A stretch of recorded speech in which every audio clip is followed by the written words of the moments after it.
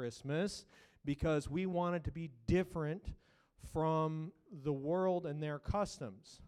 Now, I honor you if that's how you grew up, and I also choose to honor Jesus around this time of year because it's really easy time of year to do that, right? And there's a ton of opportunities. So it's something that I was released from when I grew up.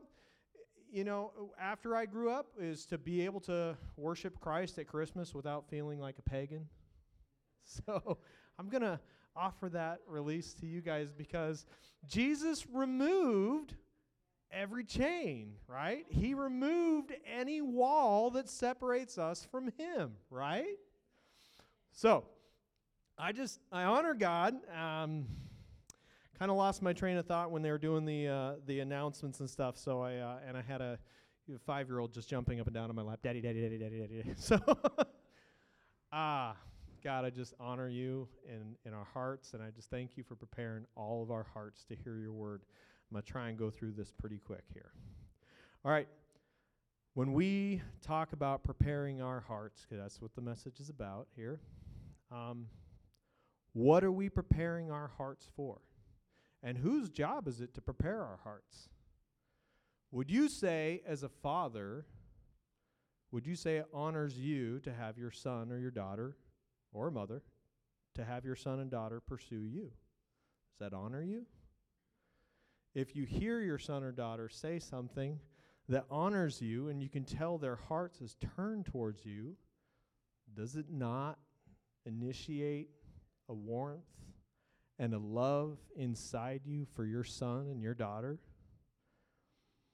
I want to pause there for a minute and think.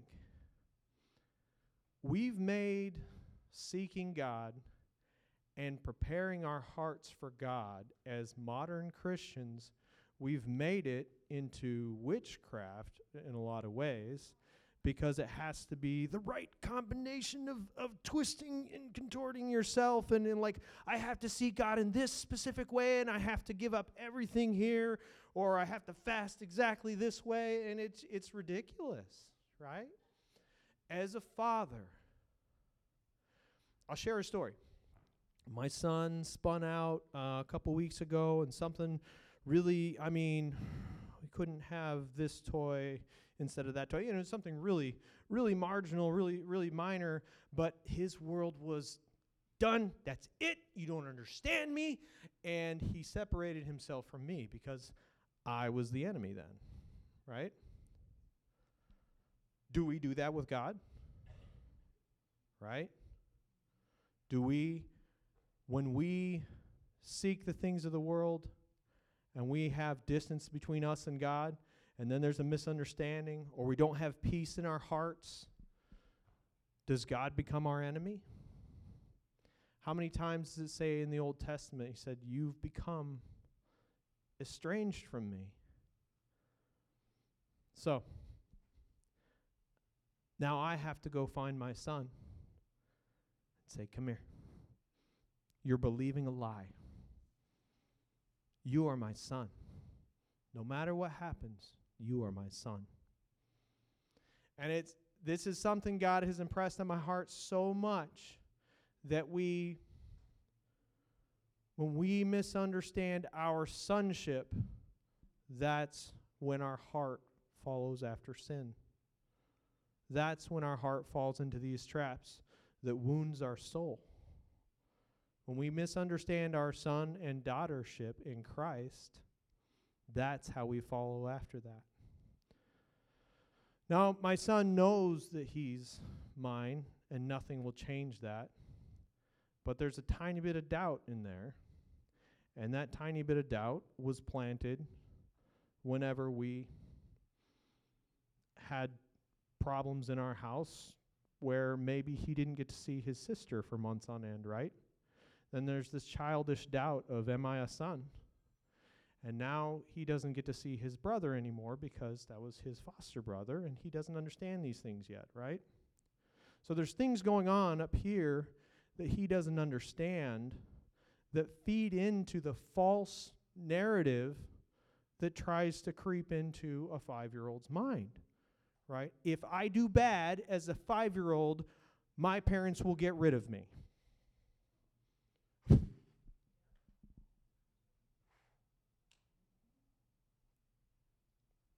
That's a lie from the pits of hell. And we know that. But how do you tell a 5-year-old you're believing a lie? Come here. Come. Let me redeem you. It takes repetition. And it takes grace that a 5-year-old can't manage. They don't have that capability. And so I think there's a grace that Christ has for us as we prepare our hearts to receive Him as our big brother, our Redeemer, into sonship, back into the relationship that Adam forfeit. There's a grace He has for us to help us understand how we keep divorcing ourselves from the relationship God created for us. And if we can put ourselves into the mindset of a 5-year-old who has lost his brother, and now he's struggling with identity issues that he never had all the way up till now, and now he's learning every single day grace from mom and dad. Mom and dad are still there. I messed up today. I'm bad. I am bad. Do we ever believe that lie? He does.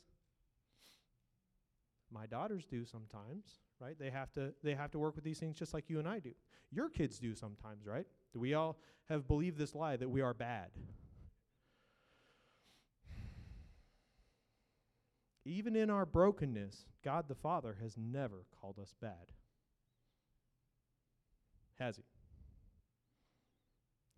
So that's a self-proclaimed lie that we choose to believe if we let this gap develop between our relationship with us and the Father. So,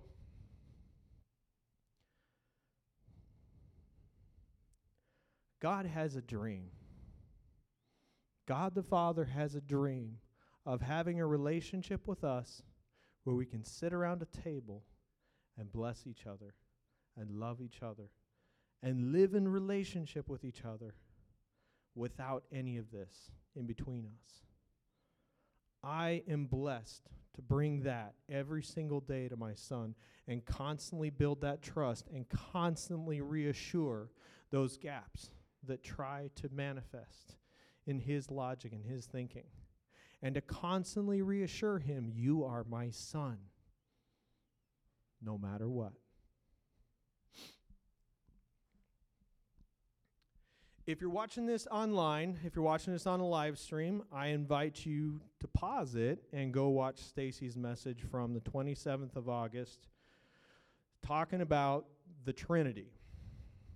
We understand the Trinity so little, but if we can understand the relationship that God the Father and the Son and the Holy Spirit, I thought about bringing a couple guys up here and, putting a seat here and a seat there, so we can just have a conversation, but we probably don't have enough time, right? But you get the general picture. Like if we could have a conversation and we could bless each other, lift each other up, even share testimonies of how much so many in here have just blessed me over, like we're brothers, right? Excuse me.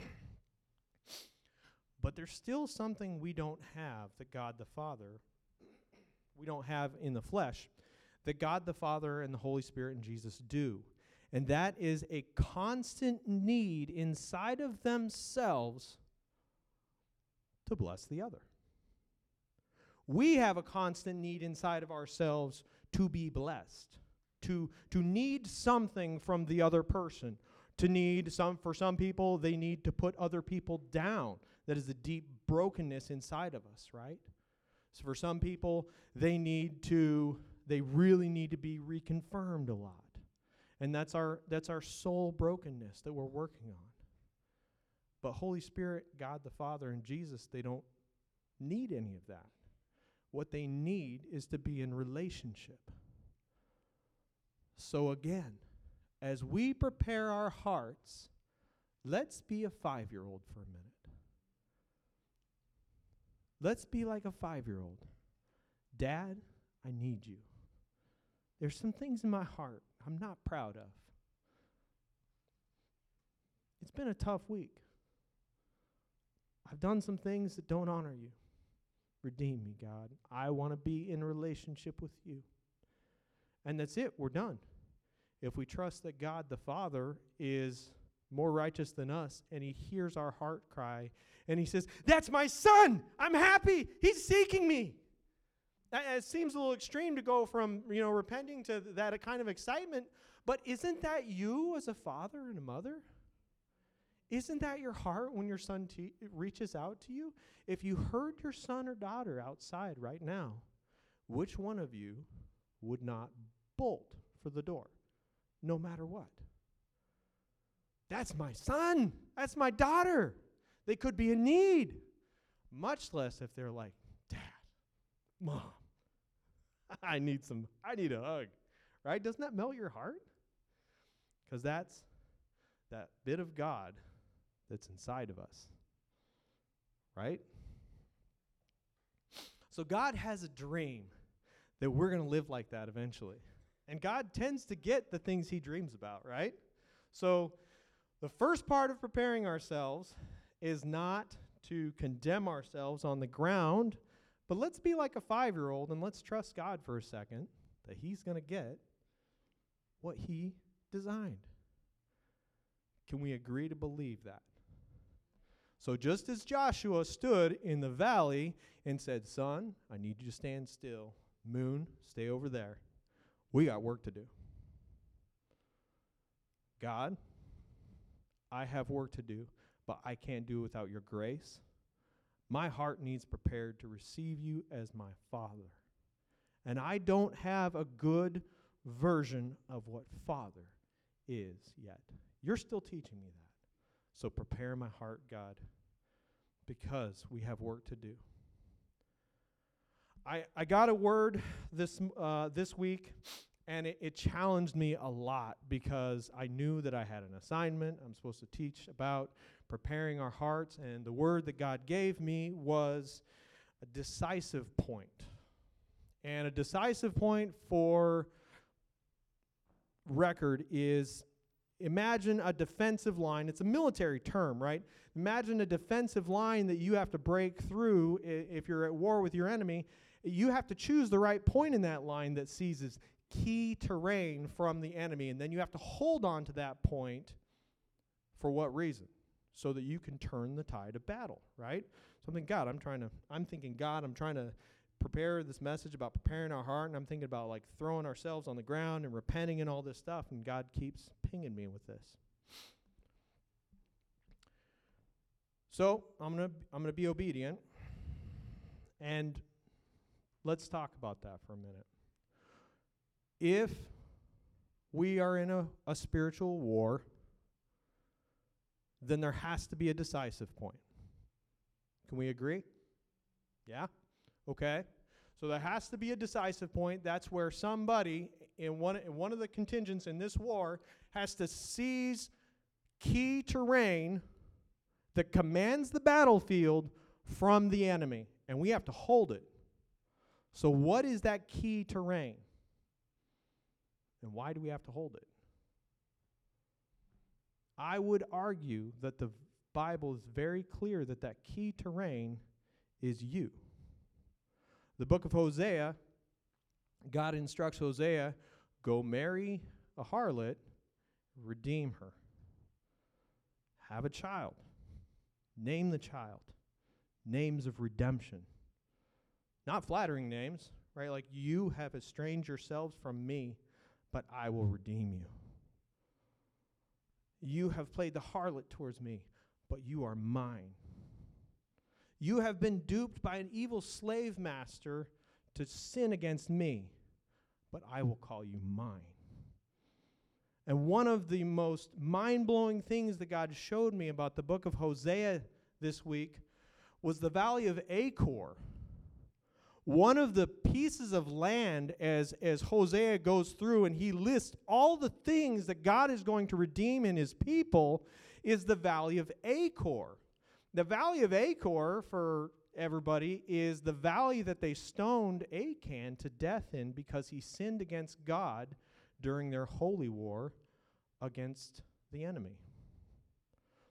Why does God need to redeem these places?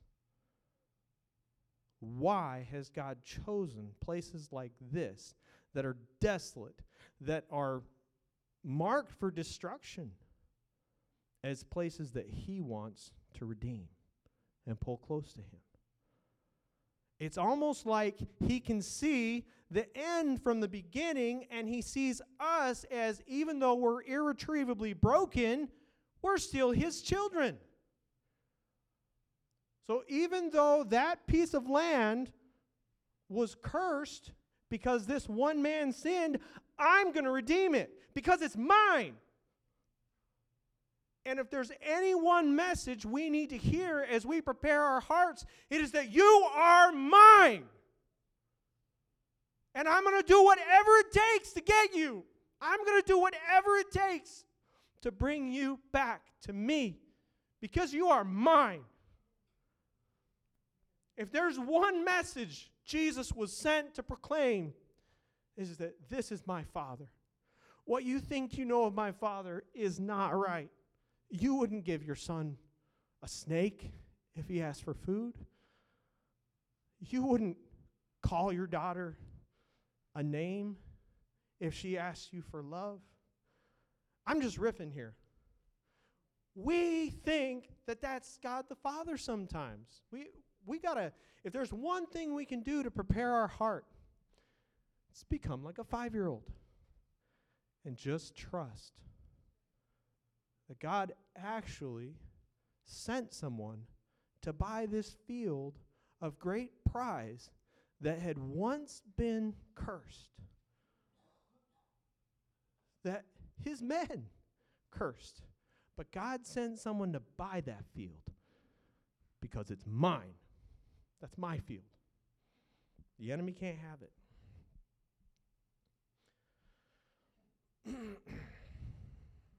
None of that was on my script today.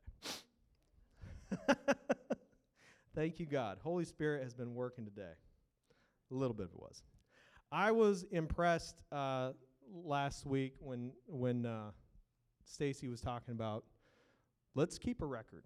Let's keep a record of the things that we want God to redeem, the fields that we need God to purchase for us. And let's keep a record of the ones that he has. Now, I'm going to proclaim in faith, I'm going to agree, really, because he already said it last week, that bucket's going to be overflowing. And this one, we're not going to be able to keep it full. No matter what we see, can we all agree on that? Amen. Let it be so. Now, I was really blessed when we were talking about prayer and what it means to come into the presence of God. As a 5-year-old, let's do that today. Well, first, I'll share you an example here. There was a Count Zinzendorf. A lot of you have heard about him. Some of you actually told me about him originally. There was a Count Zinzendorf. He was 27 years old. He received a huge trust of wealth from his parents, and rather than be the rich young ruler who squandered it, he actually sold everything and gave everything away for God. And it all started with one night. He let a refugee in his house. Didn't know what to do with this guy, so he let him in. He loved God, but now he's learning how to be the hands and feet of God. So he lets in this single Moravian refugee, and before long, as he's praying about things, his heart was convicted about helping more, and within a year, he had close to 300 Moravian refugees. So there was something that changed in his heart through prayer and action, but I can guarantee you there was one thing he didn't have that we also don't have most of the time when we go to do these things, and that is a full understanding, right? Every single one of us, if we want to go do a venture, we want to have a full, we want to have profit and loss ledger. We want to have full planning over here. We want to have a forecast. And we don't always get that from God, right? We just get, I am Father. You are my son. There is no greater religion than this, than to visit the orphans and the widows. So that's what he did. We don't always understand. I was challenged this last Wednesday when God gave me the word about the decisive point. And I didn't know what to do, so I went up and talked to somebody as we were out the other night with Paul. And he turned his life back to Christ. And the interesting thing was, I had been sitting in my car praying for him. Paul and I were talking. And we were praying for this guy, and we were talking about how much God's going to use this guy. So we believe what we're praying. We see this young man. He's definitely wrestling with something, right? And finally, I got some courage, and I got out of the car. To go pray for him, because that's obviously what God had been moving on my heart to do the whole time, and I just needed to be obedient. That's where I'm going with this. If we start like a 5-year-old and we pray to God like he's a father, the next step is to do, right? So if we're preparing our hearts to receive God, we have to first understand that God already has sonship lined up. The benefits of sonship are already there, and daughtership. They're already there. They're already waiting. He is waiting. Turn your hearts to me. And you're mine. There it is. Right? Now let's work together. Right? That middleman position. Everybody remember that message? We're in the middle. Christ is trying to work in, and he wants us in the middle so that he can work through us to reach everyone else. Well, let's go back to Zinzendorf. Under Zinzendorf's leadership, they started a prayer meeting. But listen to what happened when they started the prayer meeting. They started praying together, and their goal was, we need to seek God, because he's obviously doing something. You got to remember, Zinzendorf came from a wealthy family, and they got their wealth some way. So obviously, it's expected of the heir that they continue to build that wealth, right? But here's the heir who is, in the eyes of a lot of people, squandering the wealth. He's giving it away. So there's some pressure he has in the natural. So he's doing the right thing, and he's seeking God in prayer. So now we get to the prayer meeting. And what happened when Zinzendorf got together with these refugees and started praying? It says the Holy Spirit fell to the degree that when they left the meeting, they were all stumbling out like drunken people out of a tavern. But what happened in that meeting? They all started confessing their sins to each other. What is this? Is that what God wants from us? When you redeem a small child and you see their heart turn from the way they were going, foolishness, to wisdom, there's no halfway. They're either going their own way or they're following you. So what happened when the Holy Spirit fell on that room is everybody had a choice. I'm either going to follow Holy Spirit or I'm going to continue to go my own way. And they chose to follow Holy Spirit. And listen to what happened. The move that spawned from that was 100 years of praying. A lot of us would think that the 100 years of praying has to happen before the revival starts. But for them, the repentance happened before the 100 years of praying. And then these people said, that is my Father. I want to be like him. There's something different here that I don't have. This is the part of why we're preparing our hearts. Let me just breeze through some of the things these guys did. These 100-year prayer warriors that started out confessing their sins. It says that they sent out over 15 years this group of 300 people. I think we have more than 300 people here, right? What do we have? 500 or 600 people? About 300 people? About 300 people. So, okay, I like that number. Let's go with that. There were 40 people in the upper room, right? Or no, 100 some, right? Right? 120, thank you. Math. Right? So this group of 300 or less than 300 people, they sent out 70 missionaries. 70. That is a lot of missionaries. Listen to some of the things they do. Some of them sold themselves into slavery so that they could minister to the slaves. That's commitment. That is, I think James would call that pure religion, wouldn't he? Seeking the orphans and the widows. God is constantly trying to invite us to sonship. If we go back to the model of the Father, the Son, and the Holy Spirit sitting in these stools behind me, they're constantly in fellowship. They're not sharing from a need that's not filled. They were full, and yet they wanted to invite us in. It's the glory of God to conceal a matter and the honor of kings to seek it out. Why? They're in constant fellowship. Why is that hidden from us? Because Adam forfeit the relationship that kept us in the middle of that circle. Right? That Trinity was happening when Adam was born of God, and he was a part of it. So when he gave up his birthright, it's still happening, but he's over here now. So when you and I have the honor of kings to seek out this concealed matter, this oneness with God, this sonship,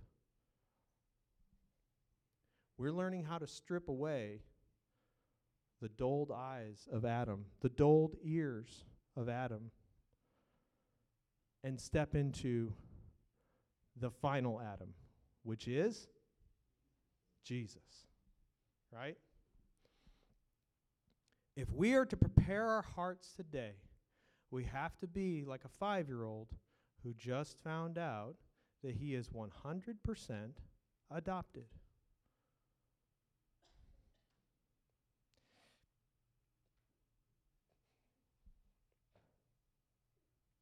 You're my son. This day have I chosen thee.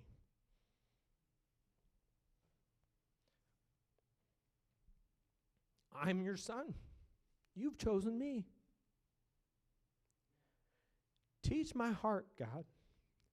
Teach my heart that I'm yours.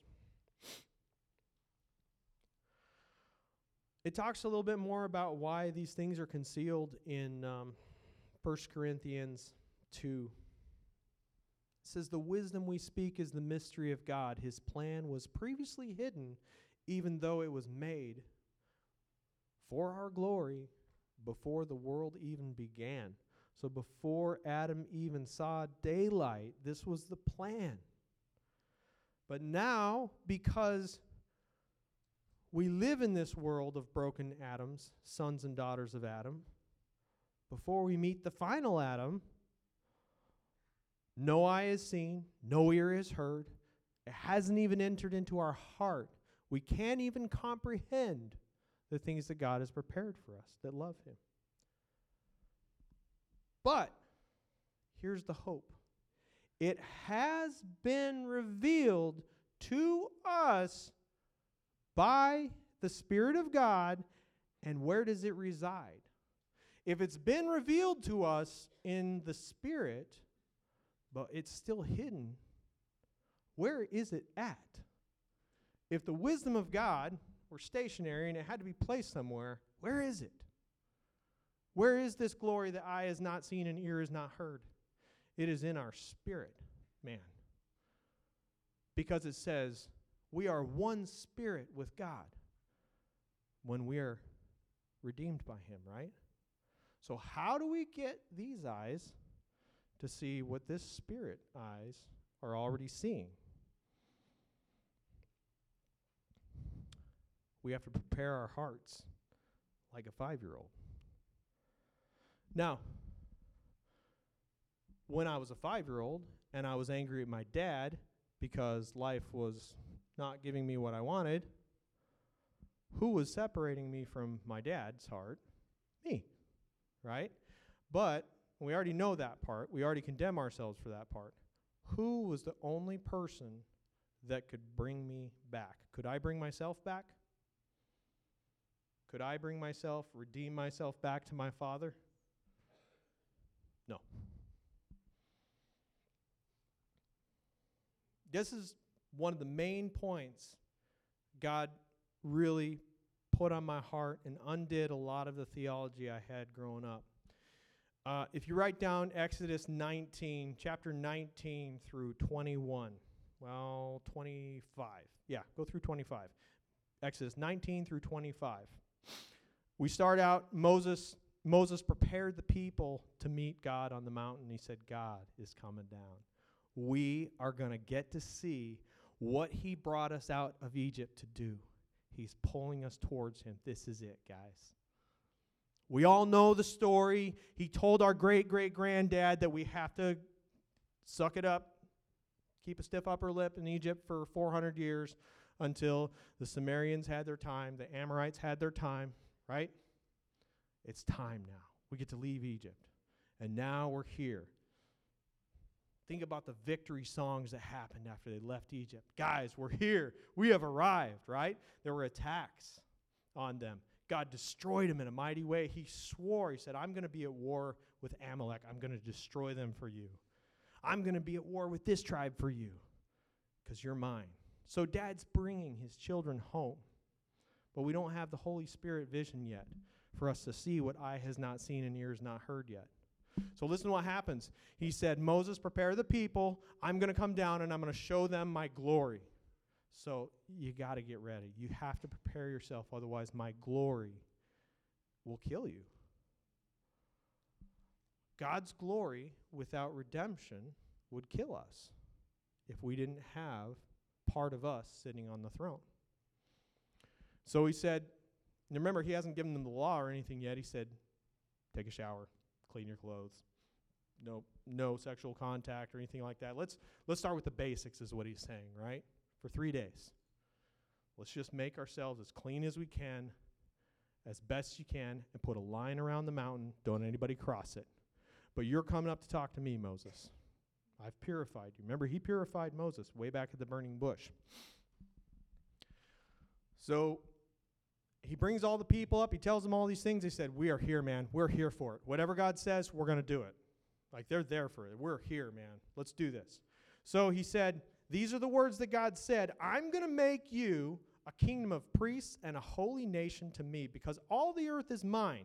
You will be my treasured possession among all of them, and you shall be to me a kingdom. In this land that Adam forfeit to the enemy, you will be my kingdom here.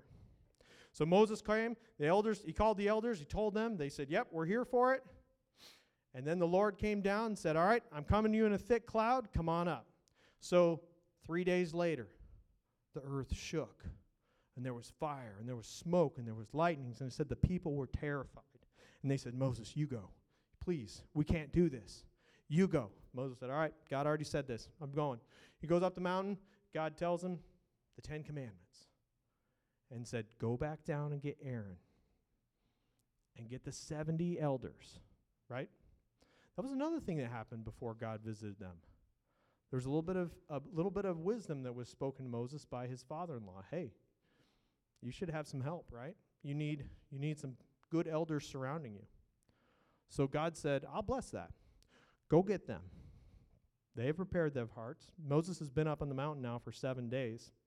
And so he goes and he gets the 70, plus the 3 people that God anointed to do some gold work and some other fine crafts. And he said, come on up. Now listen to what happened.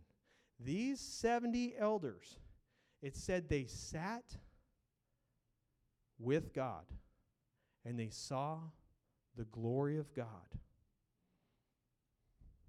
They ate lunch with God. They described how God looked. They could only see, it sounds like from the way it's written in the Word, from like his legs down and from up just was too much glory to describe, right? Because God told Moses, I can't show you my face. You're not ready for this yet. There's not an indwelling of the Spirit in you, right? He couldn't explain this to a 5-year-old yet, right? So, now the 70 elders.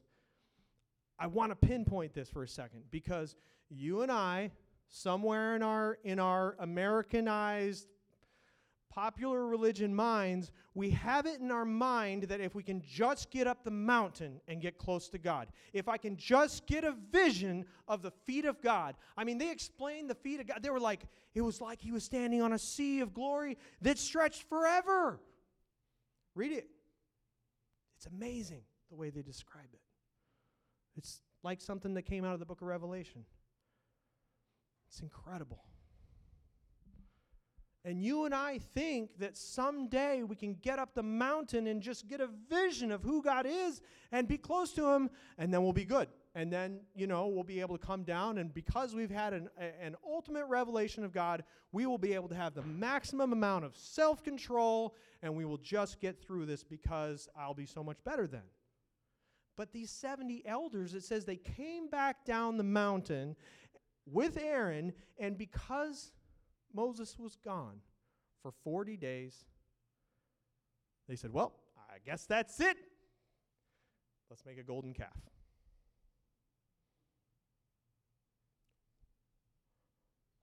What?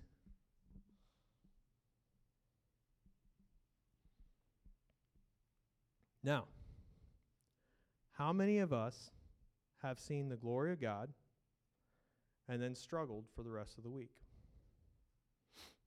Right? It's not enough to get a vision of who God is.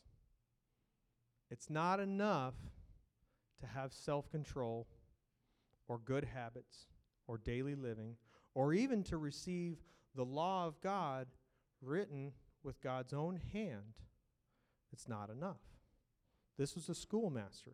This is me teaching my 5-year-old son. You need to learn math because you have to count how many gallons of, let's start here, math, because you have to count how many gallons of gas, and we have to do some math about that. And then you have to learn how to read a map, and then you have to learn a few things about self-discipline so that one day you can drive, right? So this is God teaching us in the law that this is where we're going. Someday you're going to be able to step into sonship. So in order to prepare our hearts, we have to allow God to bring us here. Now we have the law, and we make God into the law sometimes. So maybe, in order to prepare our hearts, we should have faith that we are already sons.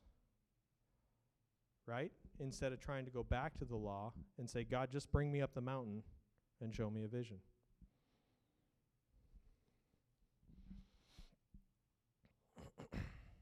Again, these are the things, as we prepare our hearts, these are the things that are concealed to the eyes of sons of Adam, sons and daughters of Adam. In order to prepare our hearts, God, teach me what it means to be a son. Now, there's a couple of things that we know prepares our hearts really well to do that. The first thing is repent, right? When he said, deny yourself, take up your cross, and follow me. Jesus was setting an example for how to leave the flesh man behind, the old son of Adam meat suit, if you will. Way of thinking, right? The things that make sense to us in the flesh. He was showing us how to leave these behind. The greatest thing that God has put on my heart as I've been preparing this message is we want the decisive point in this battle to be something that I can get up, I can pick up a weapon, and I can go see happening. And the whole time, God's telling us the battle is in sonship. If you want to have your place in this war and go take key terrain from the enemy, we have to first receive sonship in God. Second, we have to go get more sons and daughters. Now, I want the Moravian revival. I want that to be an old story that's tiny compared to what God is doing now. And I firmly believe that it is. But how can we build on the glory of what they did if we don't at least do some of the same things they did? Right? I feel the call to prayer like I've never felt before. I've had God challenge my prayer life in ways I've never experienced before. One of them, which was the book "Pray Like Monks, Live Like Fools" that you shared. It's pretty incredible. But most of the book is literally just saying, stop trying to get holy enough to pray for God, and just pray where you are. Most of the book is literally just, you're pretending you're trying to get good enough for God. Stop it. You're already His son. In order to seek God and manifest sonship, we have to seek God on His terms. God, you say I am a son. I don't believe it sometimes. You say I'm a daughter. I don't believe it sometimes. Let's start there. In John 1:12, he says, to all who believed and accepted sonship. Do we accept sonship today? Can we accept the fathering of Jesus, Father, our older brother, the one that He came to represent? Can we accept the same fathering that He accepted? Can we start by forgiving each other like the people in the Moravian revival did? Can we start with that? All right. One of the biggest warnings preparing this message that God kept putting on my heart was just that you've seen a vision of me. You've seen who I am. That was one of the most powerful things written in 1st, 2nd, and 3rd John. He says it over and over and over again. We have seen the Father. Our hands have handled the word of life. We know it's true. But we're not going to be redeemed as 5-year-olds without allowing God to change some of the things that are separating us from the old Adam so that we come into the new Adam. So, I want to invite you guys to pray for me. And as you pray for me, I want to invite you to say whatever God puts on your heart for anyone around you. I want to have a family gathering up here. Can we do that? And I want to just spend a few minutes and just speak whatever things God puts on your heart for anyone around you. Can we have some music? Can we minister to each other in prayer? I firmly believe that there's the true preparation in my heart is only going to get from where we are currently to where God wants us to be through His grace. There's something that's not going to break loose unless He breaks it loose. So I humble myself today. And I'm just be transparent. I've had a tough week. I have not done that, but you okay? All right, just make sure, all right. I've had a tough week, guys. I did not represent Jesus well to my family this week. I've had to repent a lot this week. So I firmly believe that everything I shared, God wanted you to hear. When I went out on Wednesday night, there were 3 brothers that went out with me to minister to the homeless and minister to Fayetteville. We go out every last Wednesday of the month if anyone wants to go with us in the evening. But there were 3 brothers that couldn't make it because Satan was just after all of us. And I firmly believe he's after each and every one of you and your joy. So will you please join me up here? One of the first things Jesus said, I'm just going to give this last point. One of the first things Jesus said, it's in John chapter 21. I promised you this a couple weeks ago. John chapter 21, verse 20. When he came back from the dead and he fought off hell and he did all the spiritual victories, the first thing he said when he came back is, he breathed on everybody and said, receive the Holy Ghost. And what was the second thing he said? Go and forgive people so that they can hear my word. Go and forgive. Why does the Son of God, who has conquered the whole entire world, all of creation, works through him? The first message he had was go and forgive. It's because my son, when he was in his room mad at me, he needed to know that I, as a father, was seeking him. My Father is seeking you right now. Come pray with me. I need help as a believer to represent Jesus more. Let's have revival.